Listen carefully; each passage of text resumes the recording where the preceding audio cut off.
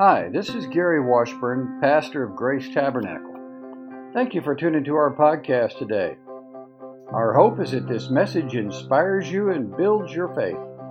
For more information about Grace Tabernacle and our ministries, please go to gracetab.org and like us on Facebook. Now, may the message feed your soul.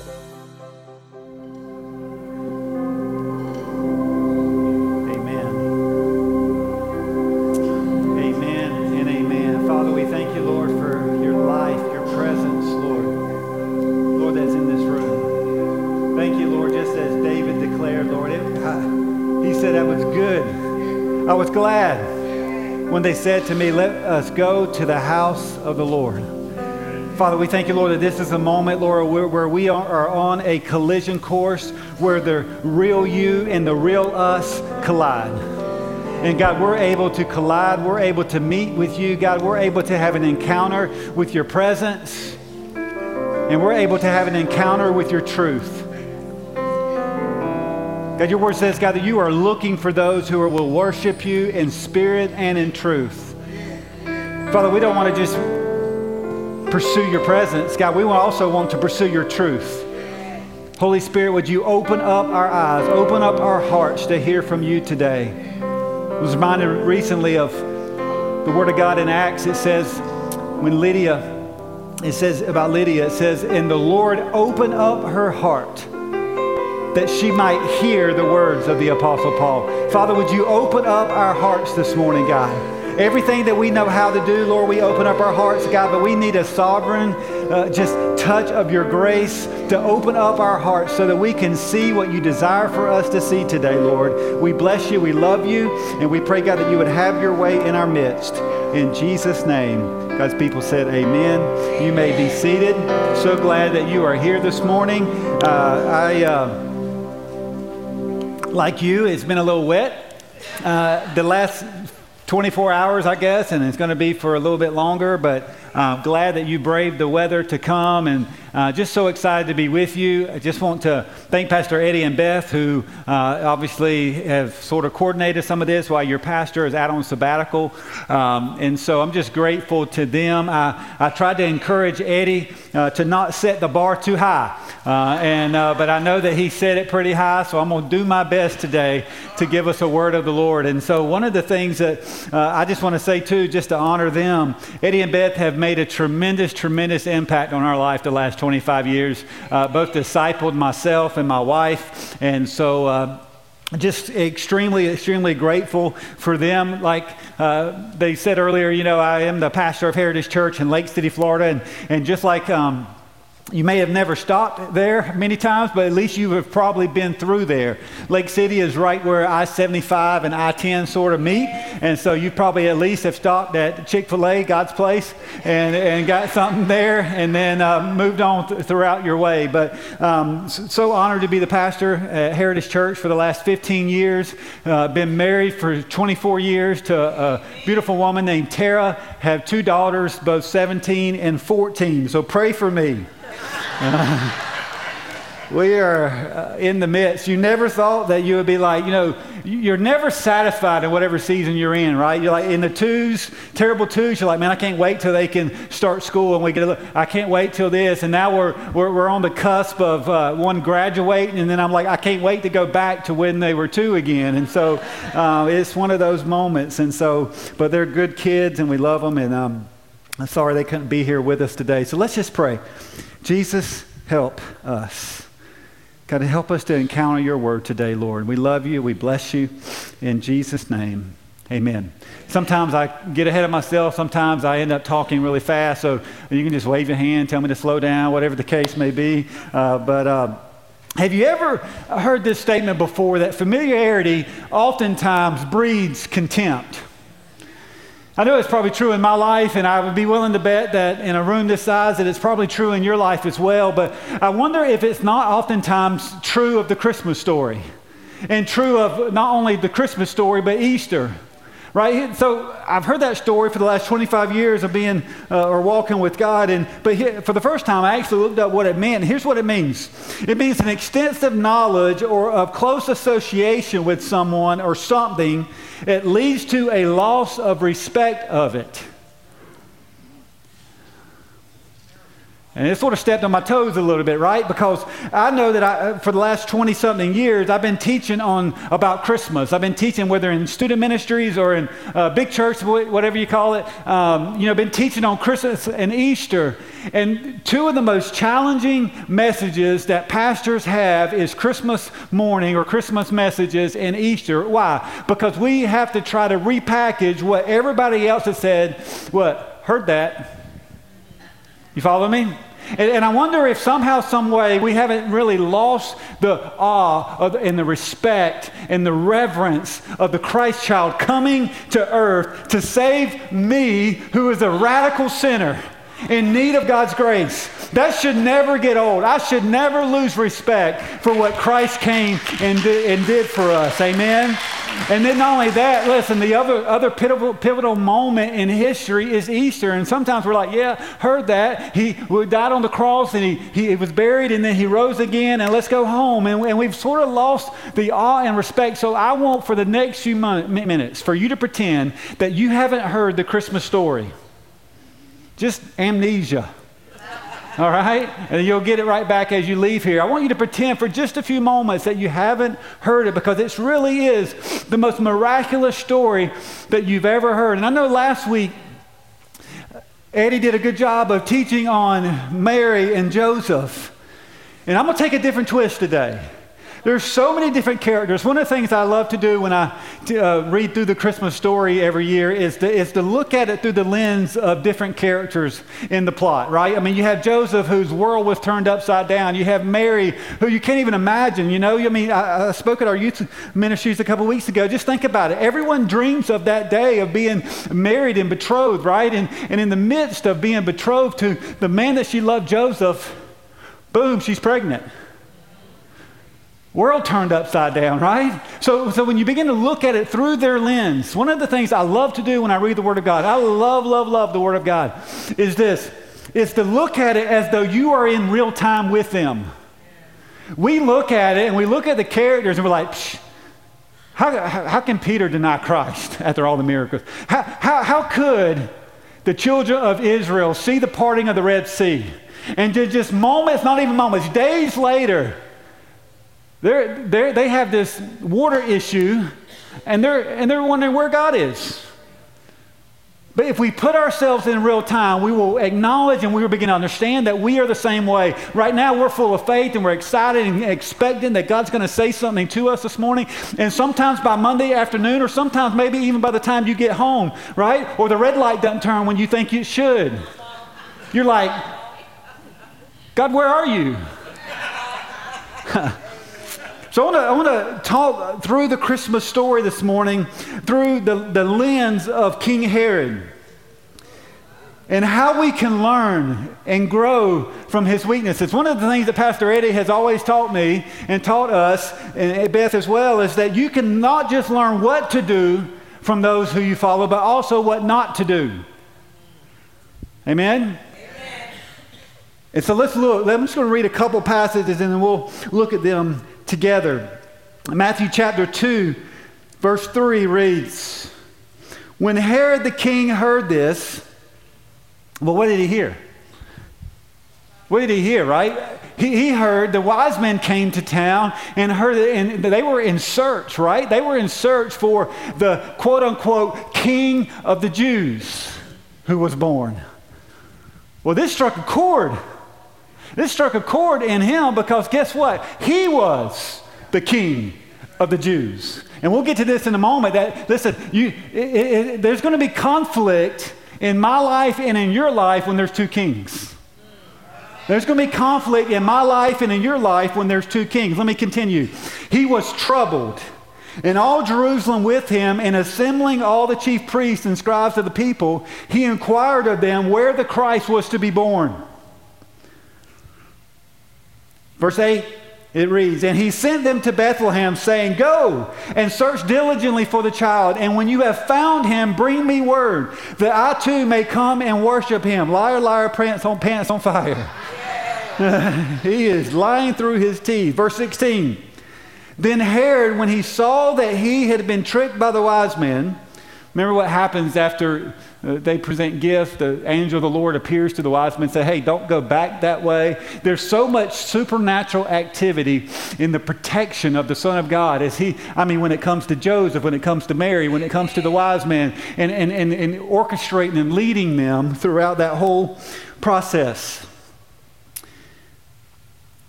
He had been tricked by the wise men, became furious, and he sent and killed all the male children in Bethlehem and in all that region who were 2 years old or under, according to the time that he had ascertained from wise men. So let's unpack a few things, okay? Let's unpack a few things from King Herod. And it's going to be rough at times, but then it's going to get better at times, and then guess what? We're going to end well, okay? So the first thing we see through the life of Herod, especially through the Christmas story, is this. We see what happens when we feed the beast. We see what happens when we feed this thing called pride in our life. And if I seem a little excited, it's just simply because we were in the prayer room earlier and I don't know who it was. I don't know all their names, but someone just came over and they began to pray over me and just believed that I had a word that one of the things that's going to happen today is that the Lord was going to help us get rid of some self-centeredness in our life. And what happens when men and women walk in pride and self-centeredness. And that's my whole message. Okay? I don't know about you, but there's elements of my life where I am self-centered.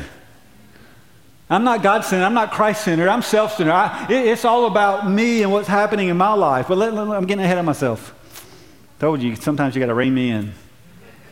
See what happens when we feed the beast. 1 Peter speaks of the enemy being like a roaring lion. Right? 1 Peter chapter 5. So I remember when I was a kid, and it was around New Year's time, I believe, and my cousins came down from Georgia. Me and my cousin Scott were really tight, and good friends, still are, but he lives far away, and I live here, or Lake City, but we were at my grandma's house, and we were outside playing. We were always doing something outside, and so unlike today with kids, but anyway, that's another story for another day. And we discovered this beautiful, this little cat. And we immediately, loved this little cat. We began to feed him, and we named him Tiger. All right, and you probably know the rest of the story. It was my grandma's cat for the next decade. Because when you feed a cat, guess what? It's not going anywhere, all right? And listen, when we feed the beast, when we feed the lion, which is pride in Herod's situation here, man, that thing just continues, and as we'll see in a few moments, to intensify. Listen, there's a reason why when you go to a zoo, there's signs everywhere that says, do not feed the animals. We should have a big sign in our house. We should have a big sign in our cars that says, do not feed pride. Do not feed self-centered. Do not feed your ego.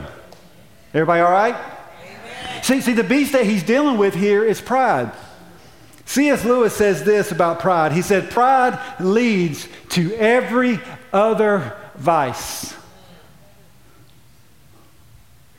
I believe it is the book of James that says where envy and self-seeking are, every evil thing follows. It opens the door to access for the enemy to come into our life, and we don't even understand the ramifications of what it has on our life when we constantly, consistently just live for ourselves. Here's the challenging thing about pride. Yes, it leads to every other vice, but pride is also elusive. It's really hard to notice. It's really, really hard to recognize in yourself, but it's really, really easy to recognize in others. But it's really hard for us to see it. Other people see it. And sometimes we have blind spots in our life where we need the people of God to help us with those, but it's elusive. It's hard to catch. And not only that, it has many, many different faces. There's so many different facets. There's so many different faces to pride. You have the pride of superiority. Bouncing around, needing to feel superior to everyone else. So you are up here, no pun intended, you are up here and everyone else is down here. In whatever way, you have to make sure that that's the way things stay.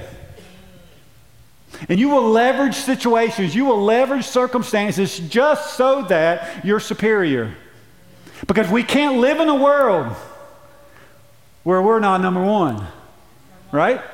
But then you also have this element of like the pride of inferiority, where we compare ourselves to others and we feel like we're less than everyone else. Perhaps that's where maybe most of us land, especially in the social media craze that we live in. We just scroll, we mindlessly scroll, and we wonder why my life is not like everyone else's. So we deal with this level of pride, this level of self-centeredness, whether it's through superiority or inferiority in our life. It's like the difference between Tigger and Eeyore. All right, we're bouncing around, being the center of attention. Look at me, look at me, look at me. Or we're like Eeyore. Nobody cares about me. Right? I'm more like Eeyore. I'll just be honest. I may be full of energy on a Sunday morning, but listen, you're not going to believe it. I am quiet and shy. 100%. You can ask anybody in our church. You can ask anybody in our town. I've lived there my whole life other than a few years moving to Atlanta to help Eddie and Beth plant a church, and went to the Florida State University. And so, sorry, I know I'm a little bit south of Gainesville. I get it. But went there for a few years, and so I am. I'm more on this end of being an Eeyore. But here's the challenge for me, and also I believe the challenge for you, whether you come out underneath the whole idea of superiority or inferiority. What happens in our life is both of those emphases are on ourselves. Both of them. And oftentimes we look through the lens of our life and it's just like a reflective mirror back on us. And that's not the plan of God for our life once we come to know Christ. Tim Keller, who I'm a big fan of, says this in his book, Self-Forgetfulness. Humility isn't thinking less about yourself. It's thinking about yourself less. What would my life look like if I begin to think about other people like the Christ child did, more than I think about myself? What would your life look like? What would this church look like if we actually lived out what we believe, and that we're called to be people that not think of ourselves less, but think less. I'm sorry, I messed that up. But it's thinking about yourself less. What would our life look like if we just did that? And to be honest with you, when you look at the scriptures, when I look at the scriptures, here is an isolated moment here in the Christmas story, but Herod is not the only one in the scriptures that dealt with self-centeredness. You see it also in the life of Haman, right? I mean, my goodness, I just got through I love teaching through books of the Bible, okay? And so that's what we do at our church for the most part. And so we just got through teaching through the book of Esther. And I was amazed by Mordecai and Esther and Mordecai's response. You don't know if you're born for a time such as this. And all of those types of phrases that are used in the book of Esther. And so it's such an incredible plot. God's name's not even mentioned in the whole book. Only book in the Bible where you don't see God's name mentioned, but yet you see his hand. So if you're in a moment or season of your life right now where you're like, God, where are you? I don't see your name. I don't see your hand. I don't see what's happening. Listen, he's moving. He's working in your life, even when you don't see it, just like he was in the life of Esther and Mordecai and the Jews. More on that in a few moments. But the person who struck me this time was a guy by the name of Haman who was so full of pride. And his pride led to arrogance, and his arrogance led to a fixation on one individual. You ever have that happen? And he couldn't get this guy by the name of Mordecai, who was a Jew, who would not bow down to him because he was second in command to King Ahasuerus. And he said, none of this glory, none of this stuff means anything to me. He did. He came back pouting. If this guy Mordecai doesn't bow down to me. You have Herod, you have pride. You have Haman, you have pride. You have Pharaoh, you have pride. We could keep going, and there's a theme through those that we'll get to here in just a few moments. But I want us to see real quick that sort of where pride leads Haman. Pride leads Haman to being hanged on a gallows outside of his home that was originally fixed for Mordecai. God's always moving even when you don't see it. It led Herod to where even, you got to get this, even on his deathbed, this guy was so prideful, so arrogant, so self-centered, that even on his deathbed, he ordered the execution of some of his sons because he feared losing the throne to them.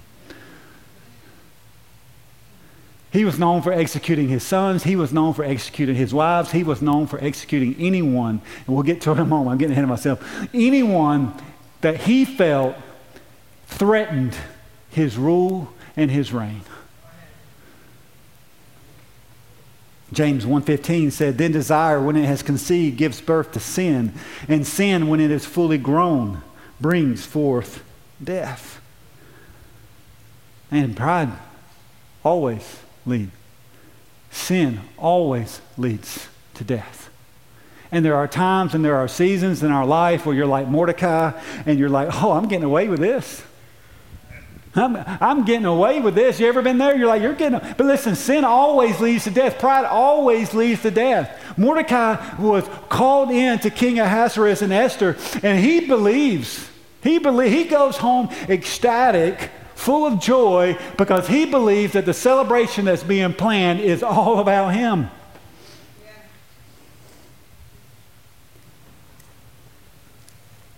He's like, man, this is awesome. He thinks he's getting away with this plot to annihilate and destroy all the Jewish people.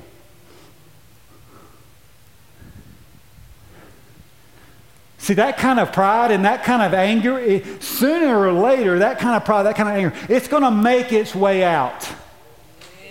It's going to make its way out. I have 2 kids, as I told you, and I obviously do it myself as well, so I'm not throwing them under the bridge. But have you ever just, you hate taking out the trash? And it gets full, and so like you just keep pushing it down? And then you really don't want to take it out, so then you like put your foot on it, and then you really get it down because you just don't want to take out the trash. But I'm going to tell you, listen, sooner or later, you're going to have to take out the trash. See, that's what we do in our life with pride. That's what we do is we just stuff, man. We just keep burying stuff. We keep burying stuff, and we just keep pushing it down. And we're like, I'm not dealing with this now. I'm not dealing with this now. And sooner or later, because God loves us, because Hebrews says that he disciplines those who he loves. Amen. He chastens those whom he loves. Sooner or later, he allows these things to spill over in our life. And sooner or later, friends, it will spill out in our life. It did for Haman, it did for Herod, and it will for us. Second thing that we see is not only that we see what happens when we feed the beast, but we also see this, that pride oftentimes, or sin included in that, pride oftentimes intensifies the more we feed it. I would love to tell you that little cat didn't grow the more you fed it, but it did. Tiger. I would love to tell you that if you feed a lion that it's just going to go away and be like, okay, I'm not coming back for more. Right? But the reality is that the more we feed our flesh, the more we feed pride, the more this thing intensifies. And so if you look at those 3 verses that I read, I think verse 3, verse 8, and verse 16, you will see an acceleration or escalation of pride in his life. It began with this. I want you to see this. It intensified for him. Herod went from being disturbed. It just means to be, here's what it means in the Greek. It means to be agitated. You ever been there? You ever been anxious? That's what it means. Have you ever had a moment or a situation in your life strike you with fear or dread? That's where he was. So he just started out in a small place. He started out just being agitated. He started out just being disturbed. Something just not quite sitting right with him. You mean, I don't quite know how to think about this, that there's another king that's been already proclaimed king of the Jews, and it's just a baby. It went from being disturbed to being deceptive to being destructive. Because it always intensifies. It doesn't get weaker, it actually gets stronger. I'm a huge believer in the reality in my life and in yours that whatever we feed grows and whatever we starve dies. And man, do I need God's grace to help me to not feed my flesh. Man, do I need God's grace to help me to not feed my pride. Man, do I need God's grace to just help me to walk in the Spirit so that Galatians 5:16 says, I won't fulfill the lust of the flesh. Why do we want to walk in the Spirit? So that we will be Spirit-led, driven people who are producing the fruit of the Spirit: love, joy, peace, patience, kindness, goodness, faithfulness, self-control. And this battle is going on in our life every single day. And it's centered around whether or not I'm going to be God-centered or self-centered. But this thing intensifies for him at a rapid pace. Now, it's not always a rapid pace for us. Right? There's a song that happens with Casting Crowns. I think they call it, it's a slow fade. Right, for us. And so the enemy is good at that, sort of lulling us as the people of God to sleep. This past week, because I read through the Bible every year, and I'm reading in Judges and about Samson. Samson was just sort of lulled to sleep over a series of events in his life, right?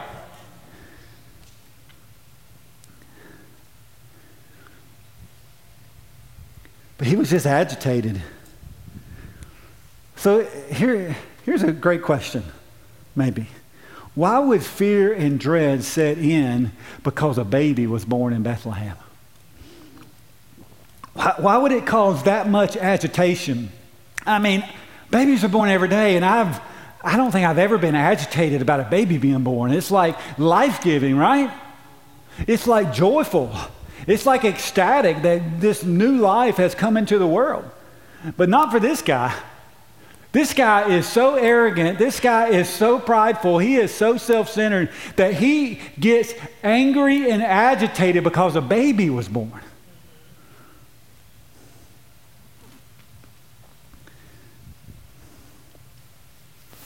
Here's why I believe this happens is fear and dread set in for Herod because he immediately began to see Jesus as a rival. He immediately began to see Jesus as a rival. Herod refused to live in a world where he was not on top. Just wasn't going to do it. Just real quick, like his wives, and I've already mentioned it because I get ahead of myself. His wives, his babies, his kids, he killed. Because of conspiracy, because of anger, because of frustration, because he had to be on top. So much so he hated this idea of there being a king born of the Jews, the Christ child, that he said, hey, here's what we're going to do. We're going to kill every baby under the age of 2. And there's this ravenous, this murderous spirit that oftentimes is all throughout Scripture. It's not just with Herod. We'll get to that here in just a few moments. But you see it right here. He had to be on top. Remember what I said? When you find him, come tell me so I can come and worship him too. Man, he was just walking in areas not just of self-deception, but deceiving others. Here's the problem with us. Is that when we are being deceived, the problem is we don't know that we're being deceived. It's like we can't see it. We need the ability to walk in greater levels of discernment with the body of Christ. Listen, a Jewish historian back in that day, Josephus, said this. He struggled to evaluate the inconsistency of Herod. between his benevolence and his brutality. I want you to see this, the level of deception. Herod was a mass murderer that came across as a sincere worshiper. He was a mass murderer that came across as a sincere worshiper. And yes, the reality is that people can really be that smooth. And yes, people can really lack that level of discernment. The wise men were like, okay. They were like, no problem. They were probably just enthralled. They were probably amazed because one thing that Herod was known for is for the elaborate buildings and all the stuff. Still to this day, the architecture and the things that he built, he's still known for. Because he wanted to make a name for himself. He wanted everyone to remember that he was the king of the Jews, and his name was King Herod. So he was going to build, he was going to do everything he possibly could to remember that he was on top. Man, he just deceived the wise man, and even though he was a mass murderer, came across as a sincere worshiper. And this is where I'm on. Because I've seen it happen in our church. I've seen it happen in churches across the board. Every pastor I talk to, this is not something that just happens in the world, but this is also stuff that happens in the church. Where people just begin to walk in self-centeredness. Guess what? Coming to church is not about you. And I love that I can come here and say that because, you know what? I can leave after this, right? But coming to church is not about you. It's not about me. It's about him. It's not a cruise ship. It's a battleship. All right? We're not. It's about him. And so we see this level of deception that happens in the church because we come thinking that church is about us. That's why I love singing the songs that we sang this morning. Listen, even worship music has become more about us than it has about him. Mark Rutland says this. He said in his transition from serving in Africa to a megachurch in Africa, from serving in Africa to a megachurch in America, he said it was easy to see the deception in Africa because everyone that was deceivers wore feathers. And here he says they wear disguises, but they all wear the same suits. He said you can't tell them apart. In Africa, it was easy to tell them apart because they would come in with all of this entourage with them. And if we're honest with ourselves, when we honestly look at the scriptures,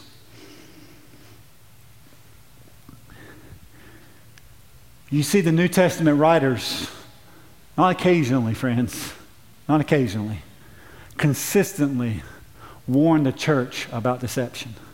Warn the church about this kind of stuff happening even within the church. It's not just Haman. But listen, Herod manipulated and attempted to control the wise man, the situation with the king of the Jews being born. Haman manipulated King Ahasuerus. You can read back through that text. And King Ahasuerus never mentioned their names. He just said a group of people. See, when we fail to see and sit down with people and really get to know them and really get to know their name, then people can just become problems. But when you are able to sit down with people and see people as people, people oftentimes cease to be problems, and we just can see, hey, we just need to work through some things. Amen? Amen. Haman manipulated King Ahasuerus. Ahab and Jezebel manipulated and killed to get Naboth's vineyard. That's the Old Testament. When there's so much more. Reading this week, obviously Delilah manipulated and controlled Samson, and his deception was, his self-awareness, man, it was just out the window, right? When you look in Acts chapter 8, Peter, God was moving. It was radical stuff happening. Revival was happening everywhere they went. And there was a guy by the name of Simon who was once a time a magician, a sorcerer, began to walk with God. But he began to say some things to Peter because he saw the gifts of the Spirit in operation. He saw the gifts of the Spirit in operation, and he saw that as a sign of success and not surrender. He saw that as a sign of success and not surrender. He says, wow, I can get my old life back. Come on. I can get my old life back. Give me that power too. Peter knew real quick. He said, hey, buddy, it's almost like what Jesus told Peter years before. You don't have in mind the things of God, but the things of man. And he told Simon, hey, buddy, listen, you got it all wrong. You don't buy the gift of God. You surrender to God, and his gifts flow through us. Now, I want you to see this. He said, actually, what's happening to you, Simon, is that you're bitter. And there's a gall of bitterness in you. There's a lot of bitterness in you, and you need to get that right. I love Peter's boldness. See, we don't have enough boldness in the church anymore. We're tiptoeing around most of the time, trying to make sure that everybody is okay and their needs are met, and we're not speaking and declaring the truth of the Word of God, that there are times in our life where we're bitter. There's times in our life where we're angry. There's times in our life where we're sinful, and we need God to come in our life and transform us. I don't know what happened to Simon that day. He might have went home like Eeyore and said, well, I guess this isn't for me. Or maybe he just said, you know what? You're right. We don't know the rest of the story fully. We hope that those seeds that were planted sprung up and created a harvest of righteousness. Acts 16, though, Paul's just going throughout his ministry. And he becomes agitated. There's an agitated that can lead to life. You know that? There's an agitation. There's a level of discernment. There's a level of, something's just not right. My wife has it. I don't have it. All right? I'm oblivious oftentimes. I'm just like, you feel that? No. Looks good to me. Whatever. She's like, I wouldn't eat that. Obviously, she's talking about other things. She followed Paul and us, crying out, these men are servants of the Most High God who proclaim to you the way of salvation. Now, here's the thing about deception. Because Herod did it. The slave woman did it. And I'm speaking of her being this demoniac, okay? Is that she's saying all the right things. See, here's the reality, friends. Listen, it's true. What she says is true. These men are servants of the Most High God who proclaim to you the way of salvation. Man, that's true. Paul was a servant of God, and he was proclaiming to them the way, the truth, and the life. But he said, and here's what I love what he did too. He didn't just whoosh. We need to be patient. We need to be loving. We need to be kind with people. He waited a few days. She kept following, doing the same things, and finally, he just said, you know what, I've had enough of this. You're becoming too much of the distraction here. Whoosh. Follow me? He said, I command you to come out of her in Jesus' name. And the scripture says, and the Spirit came out of her that very hour. Man, they oftentimes will say the right thing, but it's with the wrong motives. And as the people of God, I need discernment in my life. Listen, I understand church. I've been going to church my whole life, been a pastor for 15 years, and I understand that people can put their face on, man. We can lather it up. That's what Jezebel did. Even at her deathbed, she had to make everything look pretty. Yes, listen, the eunuchs were coming to take her out. Right? They were coming to town to take her out. And she puts on makeup, hopefully thinking that she can disguise herself one more time. Listen, church should be the place where we can take the mask off. Amen. Church should be the place where we can take it off. A good brother, a good friend, a good sister in Christ, whatever the case may be, it should be a place. You should have a place where you can take the mask off. It's one reason I love Eddie so much. And he knows everything about me. The good, the bad, the ugly. You ever seen that shirt? Like the good, Florida State, the bad, Miami, and the ugly, Florida. Anyway, I'm just kidding. The good, and he knows everything about me, the good, the bad, and the ugly. And he still says, like, hey, I got this church, I want you to go to preach at. I mean, they still choose us. They still believe in us. Pastor L.H. Horner, the same way. He knows everything about me, but yet he still just finds a way to say, hey, you're going to make it. You're doing the right thing. Go for it.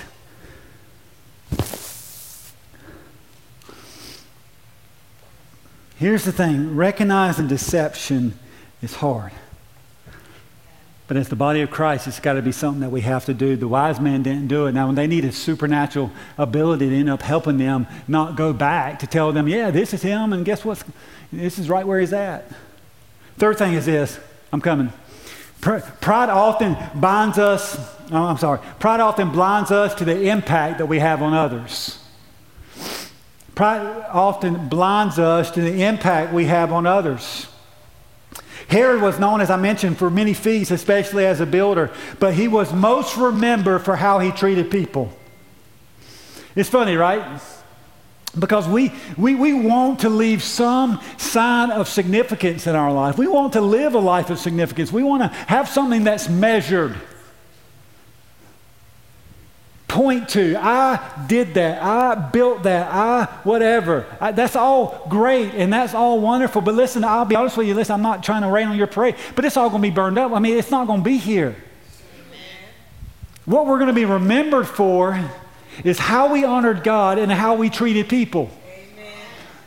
How we honored God and how we treated people. And Herod miserably failed at that. He built everything else. He built an empire on fear, an empire. But he didn't love God and he didn't love people. And I believe that's what the New Testament says the great commandment is, right? To love God, love people. Amen.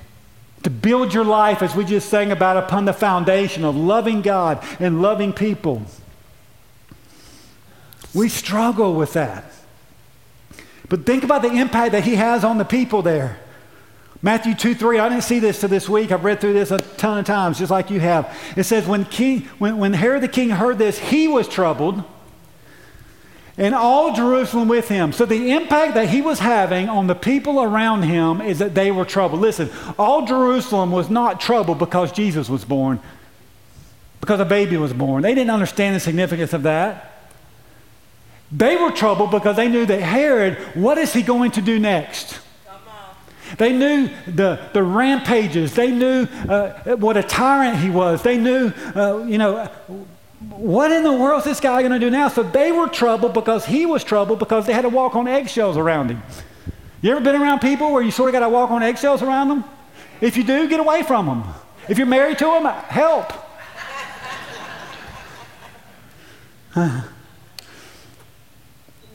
See, people remember how you make them feel. And all of Jerusalem was terrified. Augustus said this about Herod. He said it was better to be one of Herod's pigs than one of his sons.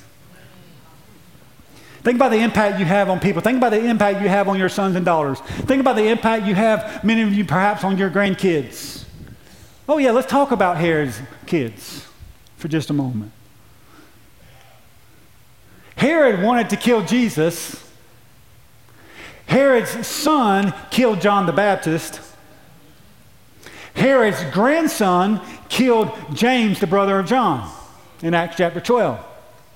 So you see that this thing, this disturbing, deceptive, destructive nature is passed on. Here's the beautiful thing about parenting, is that they get the good side. I mean, I was chilling out one night at home, and my daughter walked in the room, and I started talking to her to like she's my wife because she looks just like her. I mean, they are like spitting in. I literally thought it was Tara. See, the good part of that is they get all of our good traits. Yeah. But the bad part about it is they get all of our bad stuff. We pass things on, and he passed on this same element of this sort of destructive nature to them.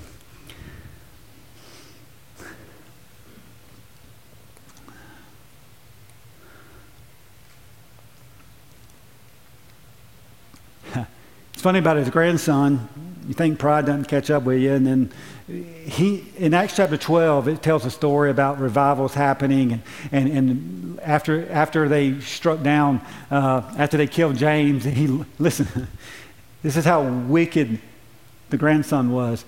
He loved what it did to the people and how it showed favor for him that he killed James, so he arrested Peter.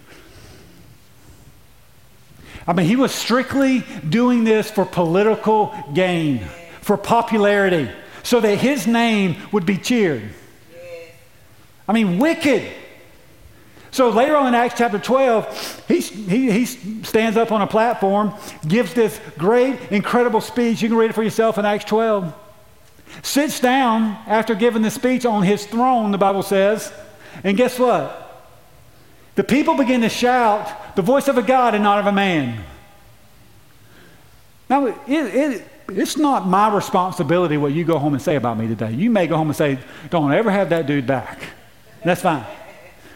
But it is my responsibility for how I handle what you say about me. And what happened to Herod, the grandson, is he probably sitting up on that throne. He's like, the voice of a God, not of a man. That sounds pretty good. I am. Look at all that we've built. I am a God. I am in control. Spirit of God says, the Word of God says that in that time the angel of the Lord struck him down.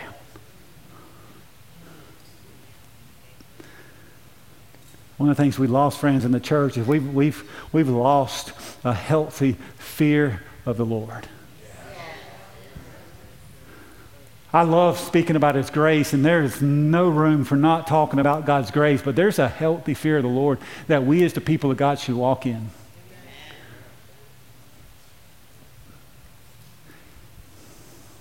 And maybe you're just wondering, oh, this is great, buddy.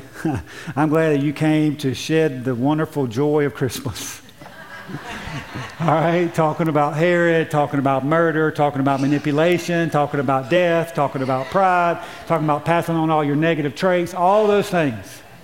And you might be wondering, I understand that, what can I glean, right? So I sort of laid the foundation of what happened in the Christmas story with this wicked guy by the name of Herod. But you might be wondering, how do several generations of Herod's story and their massive temper tantrums have anything to do with me today? I'm not going to go home and commit murder. I'm not doing all that stuff. Yes, I deal with elements of pride, but it's not bubbling over to that degree. Two things. I'm going to give you a big picture and a small picture, okay? Big picture is going to be real quick, okay? Because I'm just sort of, since it happened, I've been sort of consumed with it in a way. And so that's one of the reasons why I taught through the book of Esther the last 6 weeks or so at our church since October the 7th. October the 7th was the day that Hamas entered into Gaza and annihilated. The Bible's real. It's real. Annihilated God's people. Annihilated people. It wasn't just Jews, it was from all across the globe. Didn't matter. You know the atrocities that happened on that day. And here's the reality. Here's the big picture. Here's the big picture about Herod. Herod was just another in a long line of vessels that the enemy of our souls uses to attempt to kill the seed or the life of God. And since Genesis 3:15, mark that down, go read it for yourself. Genesis 3:15, all throughout Scripture to present day, until one day when Jesus puts his feet on the Mount of Olives, the enemy of our souls is going to try to wipe out and annihilate the people of God. It's just going to happen. And the thing that has built my faith so much, because I've been looking at this, and especially with Esther, is that, man, you just can't do it.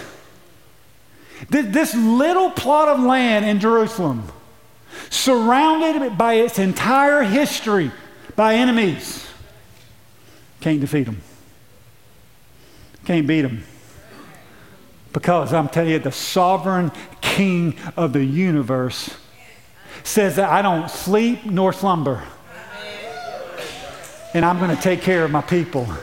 The promise of Abraham, Genesis chapter 12, I will bless those who bless you, and I will curse those who curse you. Why do we want to be a blessing to Israel? Why do we want to pray for Israel? Why do we want to pray for the peace of Jerusalem? Listen, friends, because blessing to the people of God happens when we pray for God's people. And guess what the good news is? The good news is that we've been grafted in as Gentiles, and we are God's people. So whatever is happening in your life, big or small, guess what? It has to pass through His hand first. It has to pass through. So you can walk through this life incredibly courageous and bold, knowing that God's got you. The one who never sleeps nor slumbers. But then there's a smaller element to this. There's an element where this moment sort of approaches there's an exchange with us in this moment as well. And it's hard for us to sit in the room, perhaps. I don't know you. I don't know anybody in this room. So if anything has struck a chord, I don't know anyone here. That's the good news. At church, sometimes back home, you have to be like, oh, I know about that. You know, you're just like always whoosh, thinking through all that kind of stuff. But anyway, the reality is that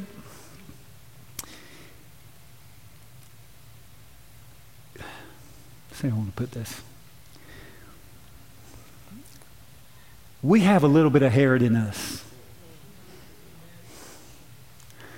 I have a little bit of Herod in me. And you have a little bit of Herod in you. And the reality is that what are we going to do with it?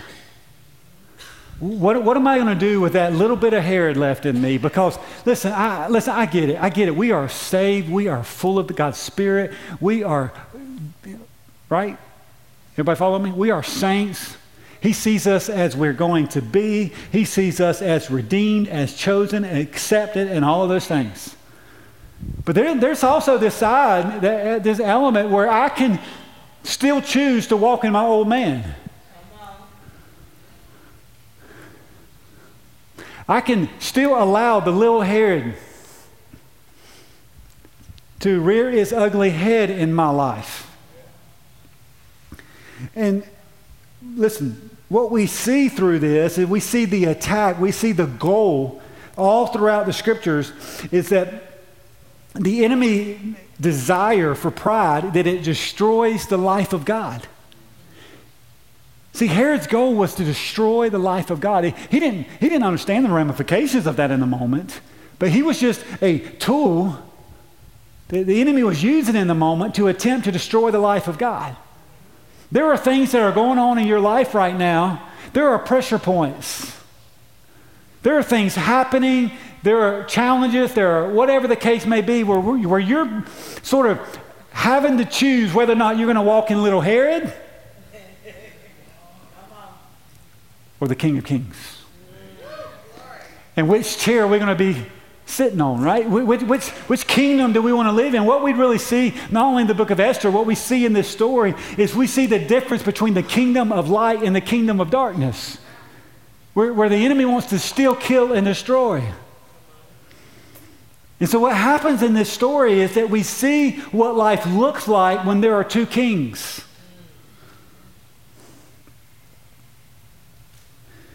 And we know that there's a little Herod in us that still daily fights for sovereignty, that still daily fights for control in our lives. It didn't really hit me fully till just this week that, man, the anxiety that I oftentimes feel, the agitation, the fear that oftentimes envelops me over situations in my life, and it does probably you as well, that thing is actually rooted in pride. It's actually an attempt for me to believe that I am somehow in control of my life.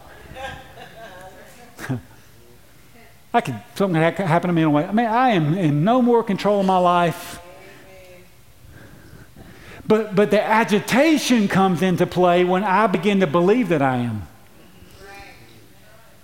And then guess what happens? When I begin to be disturbed, I begin to manipulate and control situations in my life for my favor. I've never done that, of course. You've never done that, right? We're talking to people out there. And it causes destruction in our life. It causes destruction in relationships. It causes destruction in churches. It causes destruction in families. It causes destruction in workplaces. Everywhere we go, why? Because there's a little bit of Herod in us, and every time we feed it, it grows and it intensifies, and then we have to do things continually to keep it alive. You follow me? I want the worship leader go ahead and come back up. And here's the thing, there's really only one thing that we can do. There's really only one thing we can do when there's two kings. I love what Tim Keller says in his book, Hidden Christmas. He says this, one of them has to give in. And I'm going to go ahead and tell you, friends, listen, I'm not a theologian by any stretch of imagination, but one of the things that I know to be true is that the King of Kings is not the one that's supposed to give in. He's triumphant. He is King of Kings and Lord of Lords.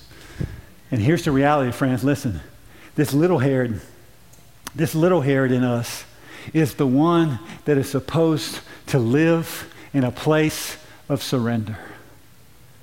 I mean, to live there. That's why Paul says, I die daily. It's why Paul just continually says, I must, or John the Baptist said, I must decrease so that he must. I mean, we must be people because what? 1 Peter also says this about the enemy. Mentions, I think, actually, maybe it's James 4. I can't remember off the top of my head, but that God resists the proud, but he gives grace to the humble. Let me give you a story. About 5 years ago, just minding my own business, I was in full control of my day. Master of the universe, right? Everything was going wonderful. I pulled through Wendy's. Not Chick-fil-A, but Wendy's. And it was near our house, so I took my wife something, and I ran through town and was doing a couple things. And I remember turning left on the Bascom Norris, right in front of a gym at the time. And I remember turning left, and I thought for a moment my life flashed before my eyes. Not like you think, not another car coming. In a matter of seconds, in a blink of an eye, I had 6 to 8 cop cars on my truck. I'm not kidding. And by the time I looked in the mirror, and listen, I fully understand that people exaggerate. I'm not exaggerating, okay? And when I looked in the rear view mirror, just like on the movies, just like on Blue Bloods, they had the door hinged, they were down, and they had their guns drawn at me. I'm not kidding. My aunt's in the procession there. She's in the traffic that got busted, that stopped, all watching me go through this. And she's calling my dad, like, Chris is getting arrested. What in the world's going on? Listen, I don't have a record or anything like that. Anyway, make a long story short, I was in full control of my day. But in that moment, I was not in control. I'm going to go ahead and tell you, friends, listen, if I didn't live a life of surrender in that moment, I would have died. I'll be honest with you, I probably should have. This guy had robbed or with a gunpoint at Wendy's. Come to find the story. But my truck sort of matched the description. I had heavy tinted windows. So they saw me and they pulled me over, all of them. And it was right around the time where a lot of stuff was going on with cops, and God bless cops. But in that moment, I was in a predicament. Because if I didn't live surrendered, I wouldn't have made it. So here's what happened. They said, put your hands out the window. I'm going to follow instructions, friend. I put my hands out the window. They said, open the door from the outside, not from the inside, because they could have thought I was reaching for something. So guess what? I didn't open from the inside. I opened from the outside. They said, get out of the car, put your hands behind your back. Well, I did, up high. They said, take 2 steps to the left. I didn't take 3. I took 2. They said, walk backward towards my voice. I took steps, and I just walked backward towards their voice. They said, put your hands behind your back. They cuffed me. Listen, I'm a sinner like everybody else, but I've never really been in any trouble. You know what I'm talking about? And so I'm like, what in the world is happening? What did I do? Anyway, they cuffed me right there. They said, get on your knees. I said, I can't. I really could. I was wearing a knee brace. That's the only time I resisted because I was about to have knee surgery. And they said, okay. And so they did their thing. Checked out my truck. I looked around. There was a guy behind me that I went to school with. I said, dude, what is going on? You know me. He's like, just be patient. But see, if I would have lived in that moment as though I was in control, as though they were a rival of mine, like Herod, it would have ended badly for me on that day. But I had to listen to the voice of the one who was really in charge. And let me tell you something, friends. I don't know if you've ever had guns pointed at you before, and I hope you haven't, and I hope you don't ever.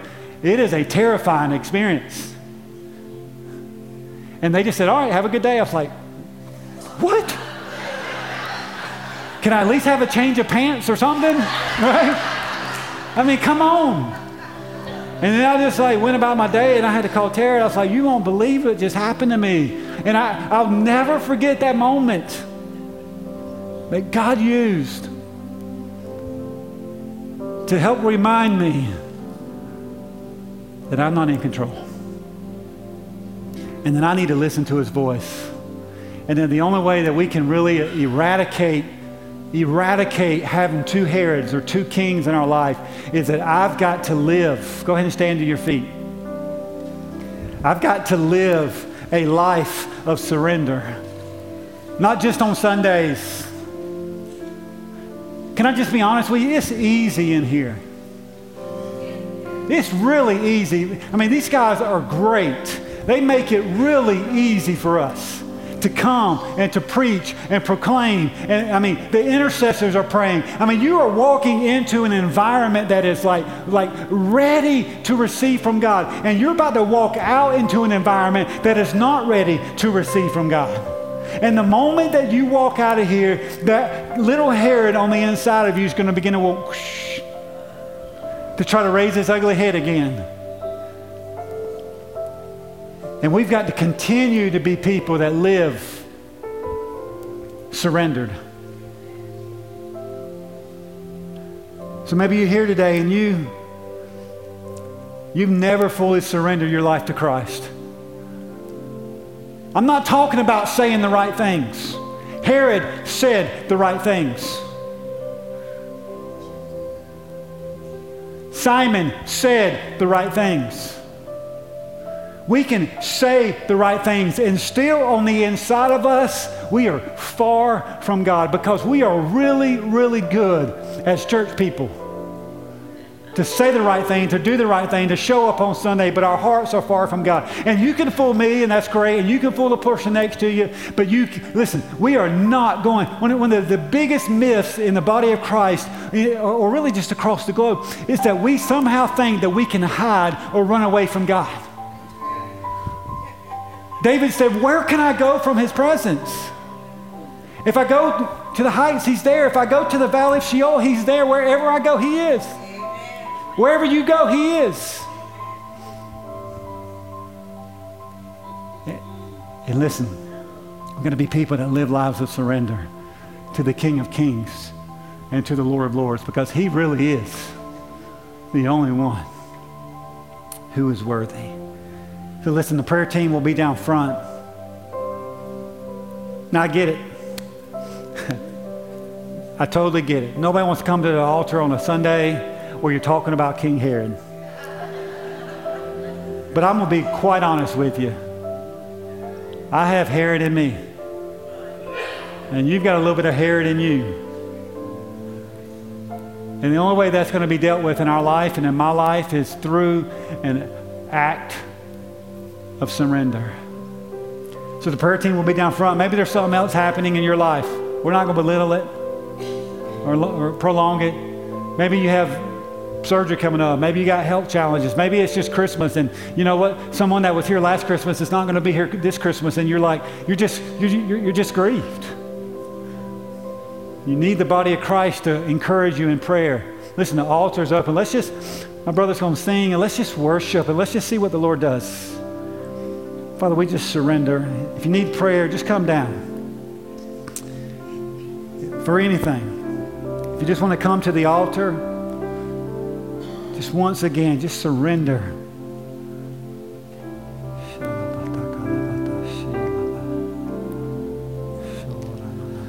Oh, come, let us adore Him. Oh, come, let us adore Him. Oh, come, let us adore Him, Christ the Lord.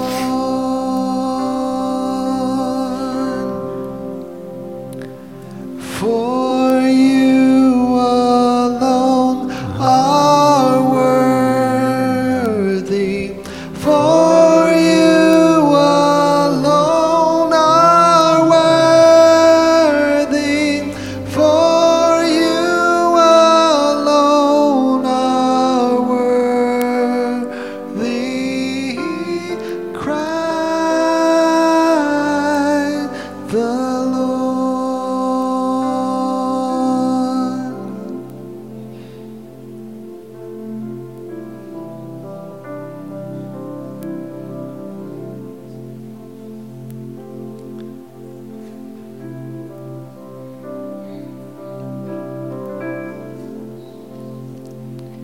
We'll give you all the glory.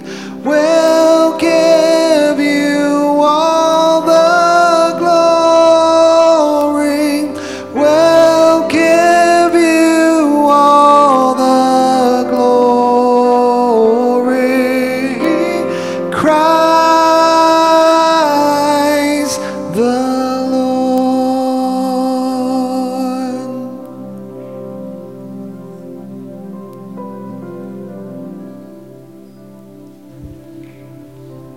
Father, will you just make us more like you? Father, we know that in environments like this, Lord, our hearts are just molded, and as it is, I believe in Jeremiah 18, where we are the clay and you are the potter, and you're just shaping, you're molding, you're working.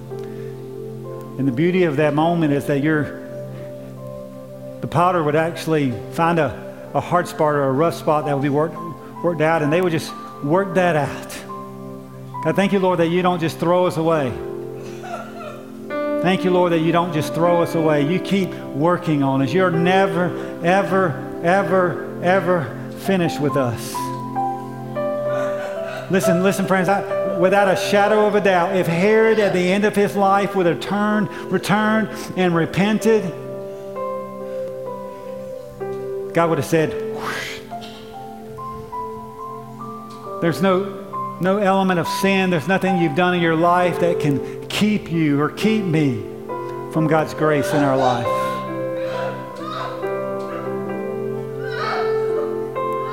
Father, we just declare our need for you, Jesus. We pray for your comfort this holiday season, Lord God. God, we know that in the natural, Lord, that the holidays are a time of agitation sometimes, a time of anxiety, a time of family, a time of getting together. It can be challenging for some and joyful for some. Like I said, there's people maybe at the table that won't be here this Christmas. Holy Spirit, would you release your comfort? Would you release your peace? God, I pray that your joy would overwhelm us as your people, Jesus. And God, as we close, I just pray that, Lord, that you would help us to leave here this morning, God, living a life of humility.